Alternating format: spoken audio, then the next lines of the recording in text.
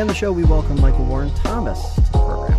He's the host of the Savor Life radio series, which can be heard now on savorlife.com. Michael, welcome. Thanks so much for being here. Thank you. Appreciate being here and catching up with you again. It's been a while. It's actually been, I think, close to like 2 years since you've been on the program. And obviously a whole lot has changed. I guess I want to ask you first and foremost, living through the pandemic like we all are, obviously in our line of work, in the broadcast line of work, we've had to take some unusual steps. But at the same time, seems like our space has been a little more nimble to the changes that have been required. Yeah, we can operate, we can broadcast, and really we're essential form of information for people out there in the community. I wore a mask to start the show just as a reminder that people need to wear masks when they're out in public. It's not a political statement. If you want our economy to continue reopening, it's very simple. We wear masks for now, and we can continue reopening. We won't go the direction of the other states, which are, many other states are in serious trouble. They're not recognizing that masks can make the difference, and social distancing. That's not too much to ask to get the economy reopened and going. We can't afford another shutdown. Absolutely not. And like you said, it's not political. It's just a fact of life. I'm curious, in the space you're in, obviously the tourism heavy, especially for the Finger Lakes region, Western New York. What has that been like in terms of what you've seen and how that has sort of evolved over the last 3 to 4 months? My impression from talking to sponsors, to listeners, to the general public that I might run into, or emails that I get, is that the businesses understand the reasons to shut down, the reasons to use social distancing, to have the precaution of everyone wearing a mask that goes in a business. And I think many of them are frustrated that the general public is not willing, in some cases, to wear masks. We don't actually need 100% of people to wear masks. We need something like 80, 85, or 90%. So the occasional person who isn't going to cause infection rate to spike. But there's also social pressure. If more people are wearing masks, other people are likely to do it more often. And so the tourism businesses that right now are excited about reopening. They've got, this is what they do. This is the reason they got in the business. They like hospitality. They like welcoming people from around the country, around the world, showing off what we have in the Finger Lakes. Just like restaurants, they love hospitality, and they haven't been able to do it for a couple of months, or not very much of it. So there's a lot of excitement, but also customers and staff and businesses, everyone gets frustrated at times that things aren't the way they used to be, that they can't do this, they can't do that. And so we need to have patience, empathy. We need to, take a step back if you're feeling upset, and just, give them the benefit of the doubt. You don't know what's going on in their lives. And this is a huge transition for everyone. Yeah, and I think, having had a lot of these conversations, it comes back to this. Like, if everybody wears a mask now, you won't have to a year from now. And, life will be able to go on if everybody takes it seriously up front. You have a number of weekend programs. The Savor Life series has been on WYSL for a bunch of years. Now you've gone completely digital. You are on your own platform. Talk to us a little bit about that process before we get into, I want to talk about sort of the nuts and bolts of each individual show. Well, I started out with a gardening show 26 years ago, and couldn't keep those sponsors during the winter because they were shut down. Right. And so I had to leave the station. It was a Rochester station I was on initially. And then I couldn't get my time slot back. They'd fill it, and I'd have to go back to 7 a.m. And I'm not a 7 a.m. person. I don't sound coherent at 7 a.m. I'm not a happy person at 7 a.m. But eventually other shows would drop, and I'd move back up to 9 a.m., which was reasonable and seemed logical for a gardening show. But then I heard a food show in Boston, and Pat Whitley, I think he was still doing it. He must be 95. And I thought, I could do that here in Rochester in the Finger Lakes. I don't know how to cook, but I knew a lot of chefs. And so that started this idea of a group of shows, which is more, I had an antique show for a time. I had a Toronto, Ontario wine region show in the mix. But right now it's gardening, food, Finger Lakes, and wine. And I wanted enough hours so that it would be more than just 1 hour, I guess, on Sundays. So I did 2 hours of wine on Sundays previously. And now that I'm on my own, literally, on the website, the length of the shows will vary probably a lot more. Creatively, does that give you a little more leeway to sort of take things different directions if you so choose? I guess so, maybe in terms of length of interviews or things like that. But no, at the station, I had plenty of leeway to, in fact, some listener posted on their webs or their Facebook that I was ranting about the environment. And I'll own that totally, because right now we're seeing the effects of not believing in science happen quickly with a pandemic. But those same things are same ramifications hold for environmental science, and that's going to play out over decades instead of months. So, yeah, but I could generally say what I wanted to on the radio. I didn't leave because I couldn't say what I wanted to do. I left the station because I didn't believe in what they were posting on Facebook, and I have been worried for a while about the kinds of political ads that might air before, after, maybe even in between my shows, with the divisiveness of the upcoming election. And to that end, obviously, there's been plenty said on Facebook. You've had to release a couple statements yourself about that decision to pull your shows from WYSL. Walk us through what that sort of thought process was for you, and then how you approached it so that you were able to, on the other side of it, be able to refocus yourself again on the content that you're creating on a weekly basis. Well, it partly started by an email from the station to a number of the hosts on the station about some events that were coming up, and I questioned that and said I was also worried about that. Caused me to look at their Facebook page, which I hadn't done before at all. I didn't even know they had one, and I think it was kind of a new strategy to start posting on Facebook, and they hired someone to do it for them.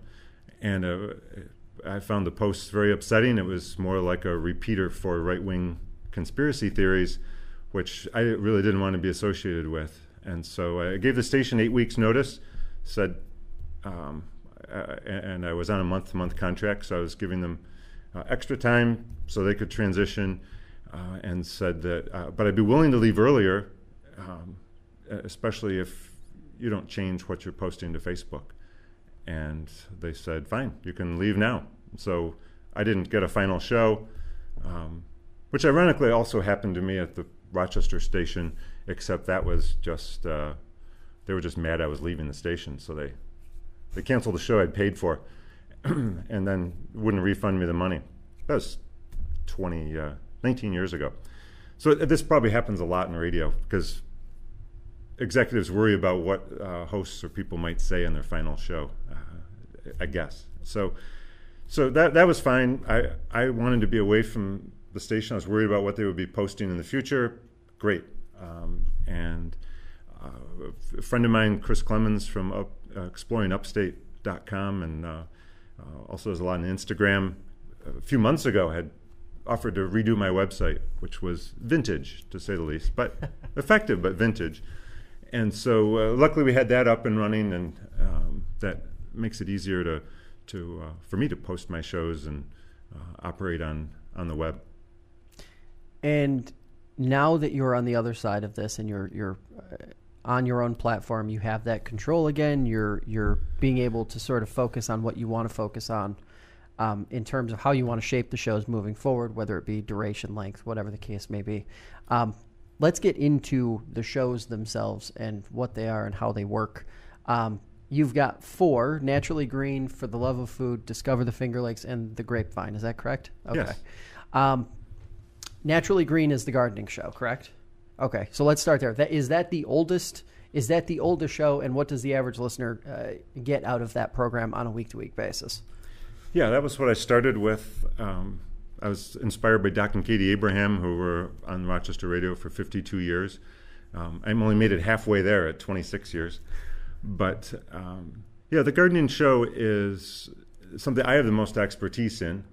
Former certified arborist, former certified nurseryman, had a landscape business for 20 years doing design, and also was a pioneer in Rochester in reducing the use of pesticides, hence the name Naturally Green, using things like beneficial nematodes and integrated pest management and quite a few different strategies. The best strategy is really to get rid of your lawn and plant perennials and annuals and have something lower maintenance in a lawn. But for the show, talk a little bit about, well, actually up until the rainstorms recently, I was talking a lot about pleading with people to water. People don't realize how dry things were, and so I do some pleading for watering. I do some pleading to wear masks and and socially distance. But most of it's about interviews with local garden experts, talking about things like lightning bugs and some of the invasive species, giant hogweed, which you should look up and know because it is around, and it is far more dangerous than poison ivy, which is everywhere. So I talk about those things. Hydrilla, which is an invasive species in our lakes, which is they're trying to control, moderate success. The green-eyed ash borer, there's always this battle between the insects and the people, in a sense, and it gives me endless things to talk about. Pennsylvania, or maybe it's further south, more North Carolina and Virginia, is going to have a 17-year hatch of cicadas. They're going to have, so only every 17 years this brood hatches. So it lives for 17 years in the ground and then hatches. They're going to have 1.5 million cicadas per acre emerging. Ooh. That fascinates me, and I'm really glad I don't live there, because 3 or 4 cicadas are plenty of noise for me. So those kinds of things, and people can email me questions, email me photos. I get emails from around the country of poison ivy lookalikes because my poison ivy page did well in Google. So yeah.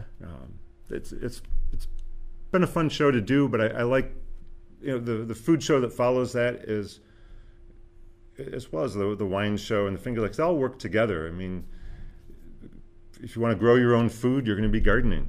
And you should grow some of your own food, maybe just some cherry tomatoes. Talking with local farmers, encouraging community-supported agriculture, all those things. So the shows could be just one show, but I've separated them, I guess, over these years. Mm-hmm. And to that end, on the gardening side, it's interesting because the more people I talk to sort of on the day-to-day, it seems that gardening is a far larger hobby amongst the population than I ever realized before. And I guess your show is a testament to that fact. But does it ever amaze you the degree to which all of these different things, like you said, do interconnect, and how when you're talking about gardening and some of the things you probably talk about on Naturally Green probably overlaps quite a bit with the Grapevine from time to time, or like you said, food in the Finger Lakes. So when you're going through that process, how do you parse out who you're having where, or what you're talking about where, given the fact that all of the shows are sort of airing at different times or have historically aired at different times? Yeah, well, they end up blending a little bit. Mm-hmm. So, and so on the if I don't talk about strawberries on the gardening show, I'll maybe talk about them on the food show. And one of the things that gets people to appreciate food more is trying to grow it themselves, because then they realize that the robins and the squirrels all come and eat your strawberries, that they love blueberries, that there's leaf miners that get into your Swiss chard, and the rabbits get into your kale and your Swiss chard and your lettuce, and they eat everything.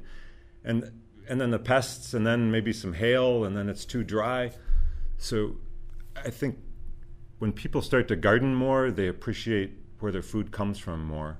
And also hopefully start noticing the environment more, noticing nature, connecting a little more with nature, appreciating the butterfly that lands on the flower, or the caterpillar that they were mad about eating their parsley until they realize it turns into a black swallowtail. Then it's like, well, yeah, have the parsley. Great. You don't have 1,000 of them. Mm-hmm. 1,000 of those caterpillars, although they do have a big gypsy moth outbreak in Ontario County right now, defoliating entire forests. That's kind of, so some of this getting to know nature can be scary too. Mm-hmm. But again, if you grow your own food, it's inevitable that you'll be more connected with when it rains and nature, and also appreciate how hard the farmers work to bring us food. Well, and every year now it seems we're talking about different sort of climate geared stories, whether it be extended period of no rainfall, or a very rainy spring like we had last year, and it does seem to vary year to year. But does your show in some way provide a little bit of a sort of like the background in a lot of these headlines that we see from time to time about these different climate related or weather related issues, especially on the gardening front, when you're talking to all these people who are probably living a lot of the problems generated by the climate and the weather issues every single day? And in some ways, actually, up until the shutdown, I think it was almost the opposite, that people were working in offices and they just weren't connected to what was happening outside. And so they'd see a thunderstorm in the forecast, and they would go home, and maybe the ground was a little wet or something. They're like, yeah, we're good. It rained. And the truth was the thunderstorm missed them, and they got a quick shower, and the plants are just as thirsty as they were before. So I think a lot of people are disconnected from nature because of their work. And if you work until 5, 6 o'clock, maybe 7 or 8, you're going home when it's dark. That makes you less connected to nature too. So I hope my shows, all of them, and Discover the Finger Lakes, we talk about all the waterfalls, the natural beauty of the Finger Lakes. I hope all of them connect people with nature, and that we value it more. If we value it more, we make different decisions about what we're doing in terms of energy or pollution, those things. For the love of food, I want to talk about that, because there's, over the last decade or so, been a real shift in terms of economy. And a lot of local economies are almost being built around food scenes now. Of course, we see that in places like Rochester. But now even, a city like Geneva has experienced something of a boom that, maybe 15 or 20 years ago wouldn't have really been something that many folks thought was on the horizon. Living through that, watching that change, especially with as long as you've been on the radio, seeing these communities grow up in this way, what has that been like? It feels fast, but it's been kind of slow too, I guess. It's exciting to see the small businesses prosper, and this really, I think one of the first businesses to launch this in Geneva was Normal Bread, which has not been open for quite a few years, but was a huge part of the start of this, of helping to convince other businesses. Red Dove Tavern also. And now Microclimate, they've been around for quite a while now, but that helped to launch Linden Street, really, and Left Bank as an event center, and then FLX Table coming, and all these pieces are individual businesses making decisions. It's, as much as economic development is helpful and a good thing, often it's these individual decisions that you have confidence in the Red Dove Tavern is going to be there. They're going to be an anchor that you want to be near them. And so you open a business that's complements them maybe. I mean, Microclimate didn't compete with Red Dove Tavern. And so momentum builds until you get to a point of critical mass, and then things just start moving faster into that center. And Geneva, in some ways, it's the politicians getting out of the way and allowing them to shut down Linden Street for a couple nights a week so that it can be a different scene. The politicians play a key role, obviously, and economic development does, but I really love the fact that so much of this is being driven by small businesses. And the shutdown period then has a ripple effect, because if the restaurants aren't open, the farmers don't have anyone to sell to. And so that hurts the wider economy of the region. And so it's important, as we're coming out of the shutdown, to go in search of the farmers markets. The farmers go in search of, if you don't feel comfortable in a restaurant at this point, get takeout, get a few extra dishes so you can freeze some. But most of the farmers markets are outdoors. That's very helpful. Wear a mask. The farm markets, we need to step up and support this local food system so that it's around in the long run and continues to prosper. There are other small communities like Geneva. Perry is one, just a fascinating small town with New York State Puppet Festival and Shake on the Lake, and now they have a brewery and a creamery, and this is a very small town. Again, small businesses working off of each other in collaboration with each other. And that's really happening in some ways all over the Finger Lakes region. It truly is an exciting time. We just got to get through this pandemic by wearing masks, and again, so that we can stay on a reopening trajectory and not go backwards. And it's interesting you mentioned Perry and how this is sort of being duplicated in different communities, because we heard earlier this year Canandaigua was essentially considering the same thing, to sort of using Linden Street as a model and work toward creating this walkable center space. And it's interesting, all the things that you're talking about, the walkability seems to be the other key piece.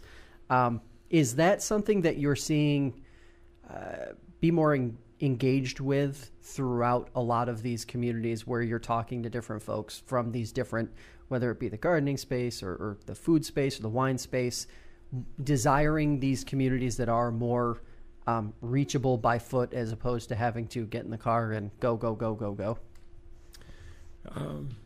Yes, I guess to some degree. Ironically, in a previous lifetime, 35 years ago, something like that, I worked at the Center for Governmental Research in Rochester, and one of the first studies that I did with them, still around, still doing great, founded by George Eastman as a non-profit watchdog of government. And one of the first studies I did was on downtown redevelopment, which included Ithaca, Denver, Colorado, a few others, that had created these walkable areas. In the case of Ithaca, they tore down some buildings to do it, and my own community where I grew up, Rome, New York, tore down a bunch of old buildings to do economic development, and new buildings which are now been torn down, some of them, and many of them are vacant. There's a need to appreciate the architecture that we have and the infrastructure that we have. And so this example of Linden Street doesn't involve taking buildings down and doing things like that. It's putting lights over the street and shutting it off for hours at a time on the weekend. And in the case of Perry, they have a farmer's market right downtown, in a parking lot that's on the downtown, and they have a chalk art festival in the summer there that's really amazing. But again, they're they're using their existing infrastructure, they're not just tearing stuff down to make things more walkable. I think the walkability that strikes me are the paths, the trails that are starting to link our community. And so they've been doing construction various points along the Erie Canal Trail to create this statewide trail, which is fantastic. There's the Finger Lakes Trail that goes south of the Finger Lakes, but also comes up into the Finger Lakes. And Perry is actually connected to that. They've been doing work on their part of the trail. So, I don't see the walkability as much in terms of construction downtown and cities and things, as much as trying to use these trails to connect us by bicycle, by walking, by canoe, by all sorts of forms that are often not cars. Mm-hmm. And by the way, I do want to mention the Solar Village in Geneva is like one of the coolest things that I've seen. And in terms of walkability, you can walk up through the tunnel to the water, you can walk to downtown. It's essentially off the grid. And this is one of the leading examples in the United States. We sort of take it for granted here, but this is a super cool project in Geneva. So that's also adding, I guess, and focused on walkability because of where they chose to site it. They could have sited it outside of town, but they found this spot right in downtown Geneva. When it comes to Discover the Finger Lakes, I'm sure to some degree all of your shows are a discovery because you're having conversations with people from different walks of life and such.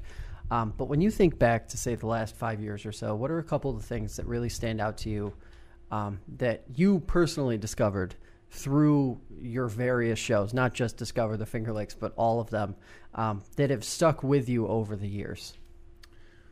Well, I would say, first of all, is that I hope people run for office in the small towns and villages around the Finger Lakes. And, this is not a Democrat, Republican, whatever. It's not a political statement. It's the idea that small towns and villages, the votes that they take have implications for the entire county. And Finger Lakes 1 has been at the forefront of being at these town meetings and filming them, making them available so people can see them. And it's sort of awareness is important. And it's not a political statement. It's let's show people what's happening. If they want to get involved, great. If they want to run for office, great. But for too long, the decisions that smaller towns, and Barrington is one example over on Keuka Lake, which had all kinds of issues. Reading, with their non-vote on gas storage. We've got, of course, Seneca Falls and Waterloo with the landfill, which again, these are relatively small villages, and I think for a long time, and maybe it's just me, but I didn't pay attention to what was happening in these villages, and the votes that they've taken have Romulus with the trash incinerator that was proposed. That over the last 5-6 years has really struck me about our region, and I know a number of people, not because of me and just maybe spending time in the community. I know a number of people who have run for office who probably never considered it before, in both parties, and I think that's a great thing. We need people to get involved in voting this November at all levels of government, and that has huge implications for the future of our entire region. Because what happens, I mean, it's people say this, but we don't see it in action until you run into these situations with landfills and trash incinerators and gas storage, etc. Small places count tremendously. We need to pay attention to them. We need to help them. A lot of this is because people want jobs. That's understandable. We need to figure out ways to grow ourselves as a region and not and think about it that way, I guess. So that wasn't the answer you were looking for, I think, but that's what has struck me more than anything in the last 5-6 years, is that small towns are crucial for the future of the region, and they're also fascinating places. Go off the beaten track and drive through. Don't take the thruway, which I did today because I was running late. Go through Clifton Springs and Phelps. Yeah. Great little villages. Stop and get ice cream. Visit an antique shop. There are all of these cool places that we tend to miss because we're in a hurry and we take the fastest route, or the route we always take. Mm-hmm. And if people start going off into these small towns around the region, there was one, I drove by a sign for Eagle Bay. I've lived in the Finger Lakes in Rochester for 30 years, more than that. I'd never heard of Eagle Bay. And it's over by Medina, maybe not Finger Lakes, but close to it. So I'm still I'm looking for these things, and have been for decades, and I'm still finding cool new places, which is, I love hearing about those from my listeners. I had one of my listeners email me about Mill Creek Cafe in Honeyway, mm-hmm. which is not Honeyway Falls, it's Honeyway, and then Sandy Bottom Park that's right nearby, which is fairly close. So I've never heard of either. I'll go visit them this summer. There's so much here, and with people maybe not wanting to travel to other states right now because of the infection rates in other states, might not be a good time to travel to Florida or Arizona or Texas. Let's discover what we have right here, because there's some fascinating places. I am so glad you brought that up, because that was one of the things I wanted to talk to you about. Given all of the restrictions that we have on travel outside of New York State, and this is obviously the last time Chris Clemens was on of Exploring Upstate was on this show, we talked about this fact that there are so many places to go experience, not just sort of on like the day trip side, but if you want to spend 3, 4, 5, 6, 7 days, there are places that you can go that are literally within like probably an hour to 2 ride, and it's a different world. Is there enough of that right now? Because it seems like there is, and this is one of I'll call it a tick of mine about Rochester, is that a lot of folks who live in Rochester, they lay claim to being part of the Finger Lakes, but unfortunately, very rarely do they get out away from Rochester and actually experience the Finger Lakes. And when I say the Finger Lakes, I mean the box that basically is in between Rochester, Syracuse, and where the southern tier begins, the core Finger Lakes. Your shows are tapping into this all the time. Is there any level of just desire to get more people that message, to let them know that like there are all these things you can go do them. Don't just stay home this weekend because you can't take your trip to Myrtle Beach like you wanted to.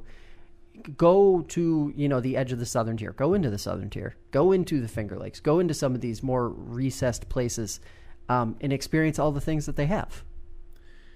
Yeah, and in a normal year, you couldn't get a room at the Inn at Glenora.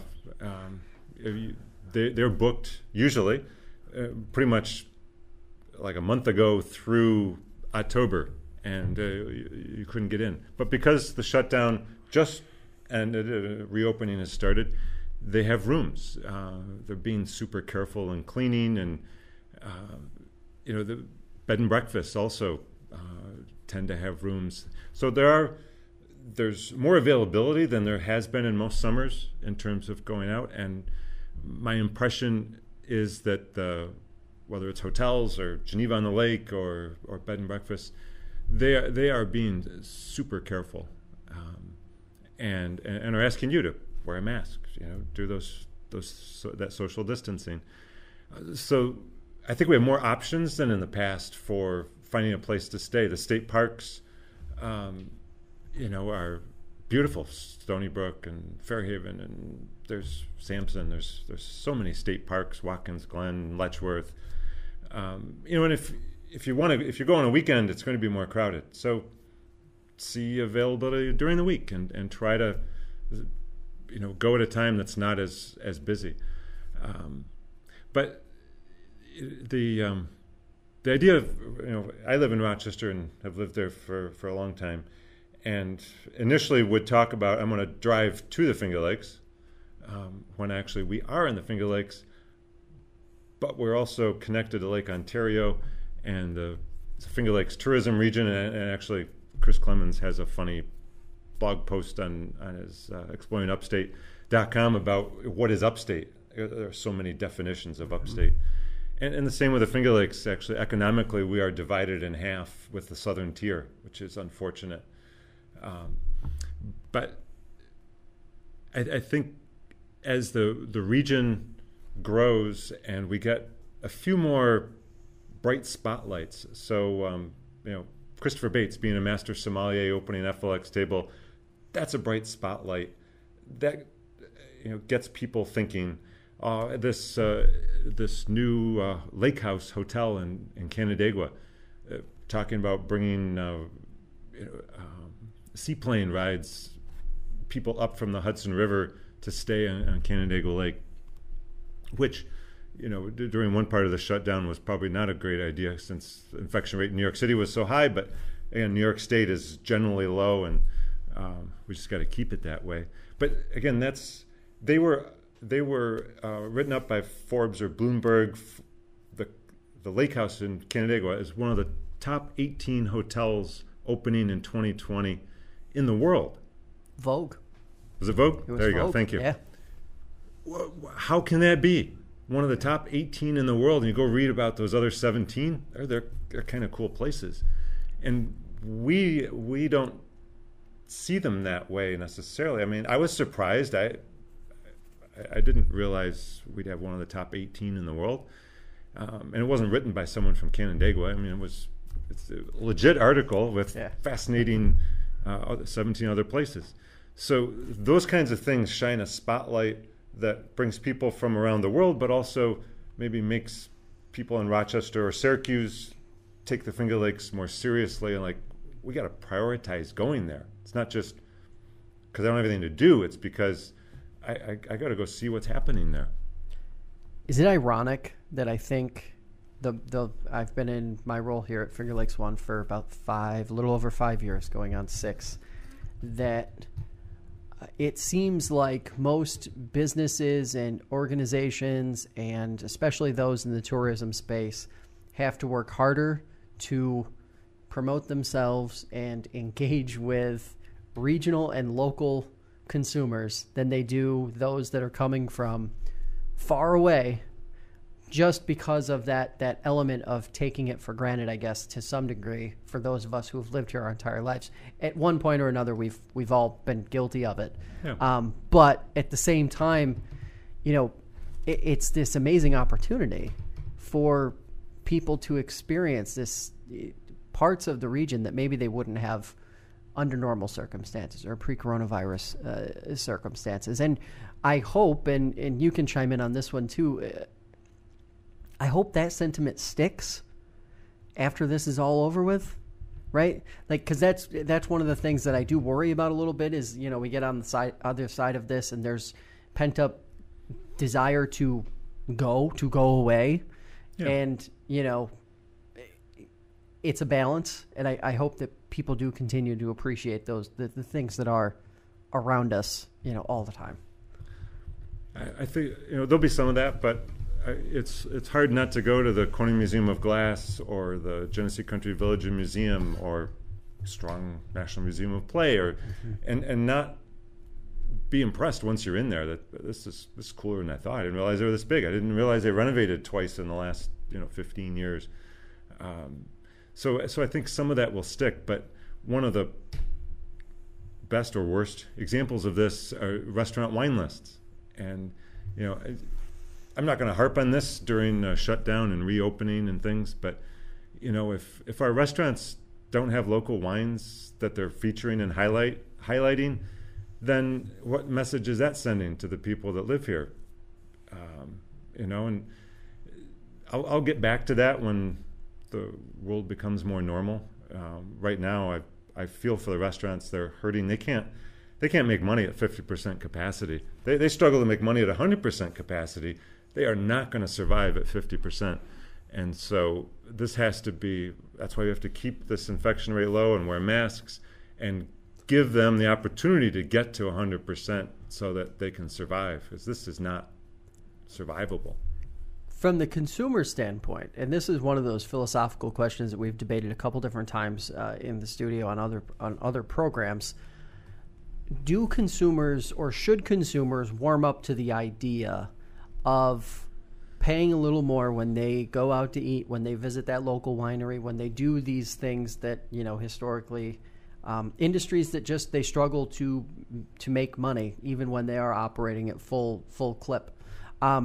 Should consumers realistically have to now start to warm up to the idea that, you know, to have these things that we all appreciate very much, it is going to take a little more personal investment than it has in the past?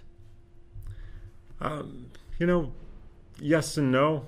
You know, does it cost more to buy from a local farmer than to, you know, go to a huge big box store and buy your groceries? Not always. Actually, I did a test at our West Side Farmers Market in Rochester.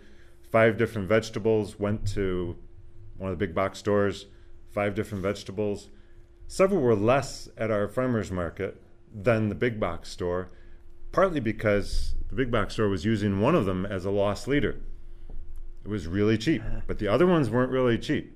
Yeah. So there's games being played, and we need to be aware of them and realize that, you know, buying local is not always more expensive. But similarly, it's what you do then. You know, you can buy local foods and do a little more of your own cooking, which is less expensive. And in terms of restaurants, yes, if they want to buy all local ingredients or mainly local ingredients, like Stone Cat Cafe, awesome restaurant on Seneca Lake, you're going to pay more than you are at, you know, a fast casual or whatever term is for some of the chain restaurants. But you know, I would do that and maybe eat there a little less often and have my peanut butter sandwiches, you know, more often. So we make decisions every day about how much we spend on things, and I don't think we have to necessarily spend more. We need to spend more wisely, maybe, and if you can afford to support you know, local businesses more often, every dollar you spend is a vote. You can vote for local, you can vote for elsewhere, but change that percentage to spend more locally. It can be deceiving. What is more expensive? So you know, let's take a restaurant as an example. Do you go and you get an appetizer and an entree and a dessert? Or do you go and get 3 appetizers, which is what I've done many times. I'm spending less. I don't need the full entree. It's too much food anyway, often. And I want to taste more things. Yeah. And you know, and then I'll get an ice cream at a local shop along the way. Livingston County has their ice cream cone trail now, 16 different stops on that trail, mainly Livingston County, a couple on the edges. But again, it's how we spend our money. So I spend less at restaurants than most people. I taste more different things because of how I order, and I don't consume quite as much food, which is probably a good thing. As someone who eats out quite a bit, I would say that is a good thing. My last question I've been throwing at everybody who comes in, or everybody that I've interviewed throughout the pandemic. One thing that leaves you optimistic about where we're going as a region in the future? I think we're appreciating the natural beauty of our region more, and the need to protect it, because in the long run, that's going to drive a lot of the reasons why people come here and stay here and come back here and invest here. And that includes the farmland, the vineyards. That I include that when I say natural beauty, not just the waterfalls or the gorges. But I feel optimistic because we have these great resources, and we're just beginning to learn to protect them and grow them and invest in them, and that's I think unstoppable, really, at this point. The region is a world-class wine region that it is unstoppable. At this point, we've reached a critical mass, and we got to survive the pandemic. We got to keep the infection rate low and wear masks when you're within 6 feet of people. Josh and I are more than 6 feet apart, and appreciate your care in the studio, and also the local nature of what Finger Lakes One does. That's I never had aspirations to be a national radio show host because I like my local sponsors. I like the local small businesses, and that's what you bring to the community, and not just audio, but on video too, as well as online. Yeah, it's appreciate hearing that, and we're all in this thing together. We're all wearing masks together, and we're all working to keep the progress that New York State has achieved so far well into the future. SavorLife.com is the website, correct? It's not Save Your Life, although it could help your life. It's Savor Life. Yeah. Yes. And then you're still on the old schedule, right? New episodes are still coming out the same time as they had while you were on the radio, correct? Yeah, it's just not live at this point. Might be at some point, but I like radio. As you can tell from my hair. Today, this is COVID hair. I usually have it cut much shorter, but I like radio. I like the audio on the internet only, and not doing FaceTime movies and things. But who knows what will happen. All right, appreciate the time, Michael. As always. Thank you. Appreciate it. Inside the Finger Lakes is a production of FingerLakes1.com digital media. The show is available on Spotify, Apple Podcasts, and wherever you listen to shows like this one. It's hosted by me, Josh Durso, and if you want to hear archived episodes, visit InsideTheFLX.com. If you have an idea for a show, email it to josh@FingerLakes1.com or follow me on Twitter @FLXJosh, where we keep the conversation going all week long. Thanks for listening, and I'll see you back here next week.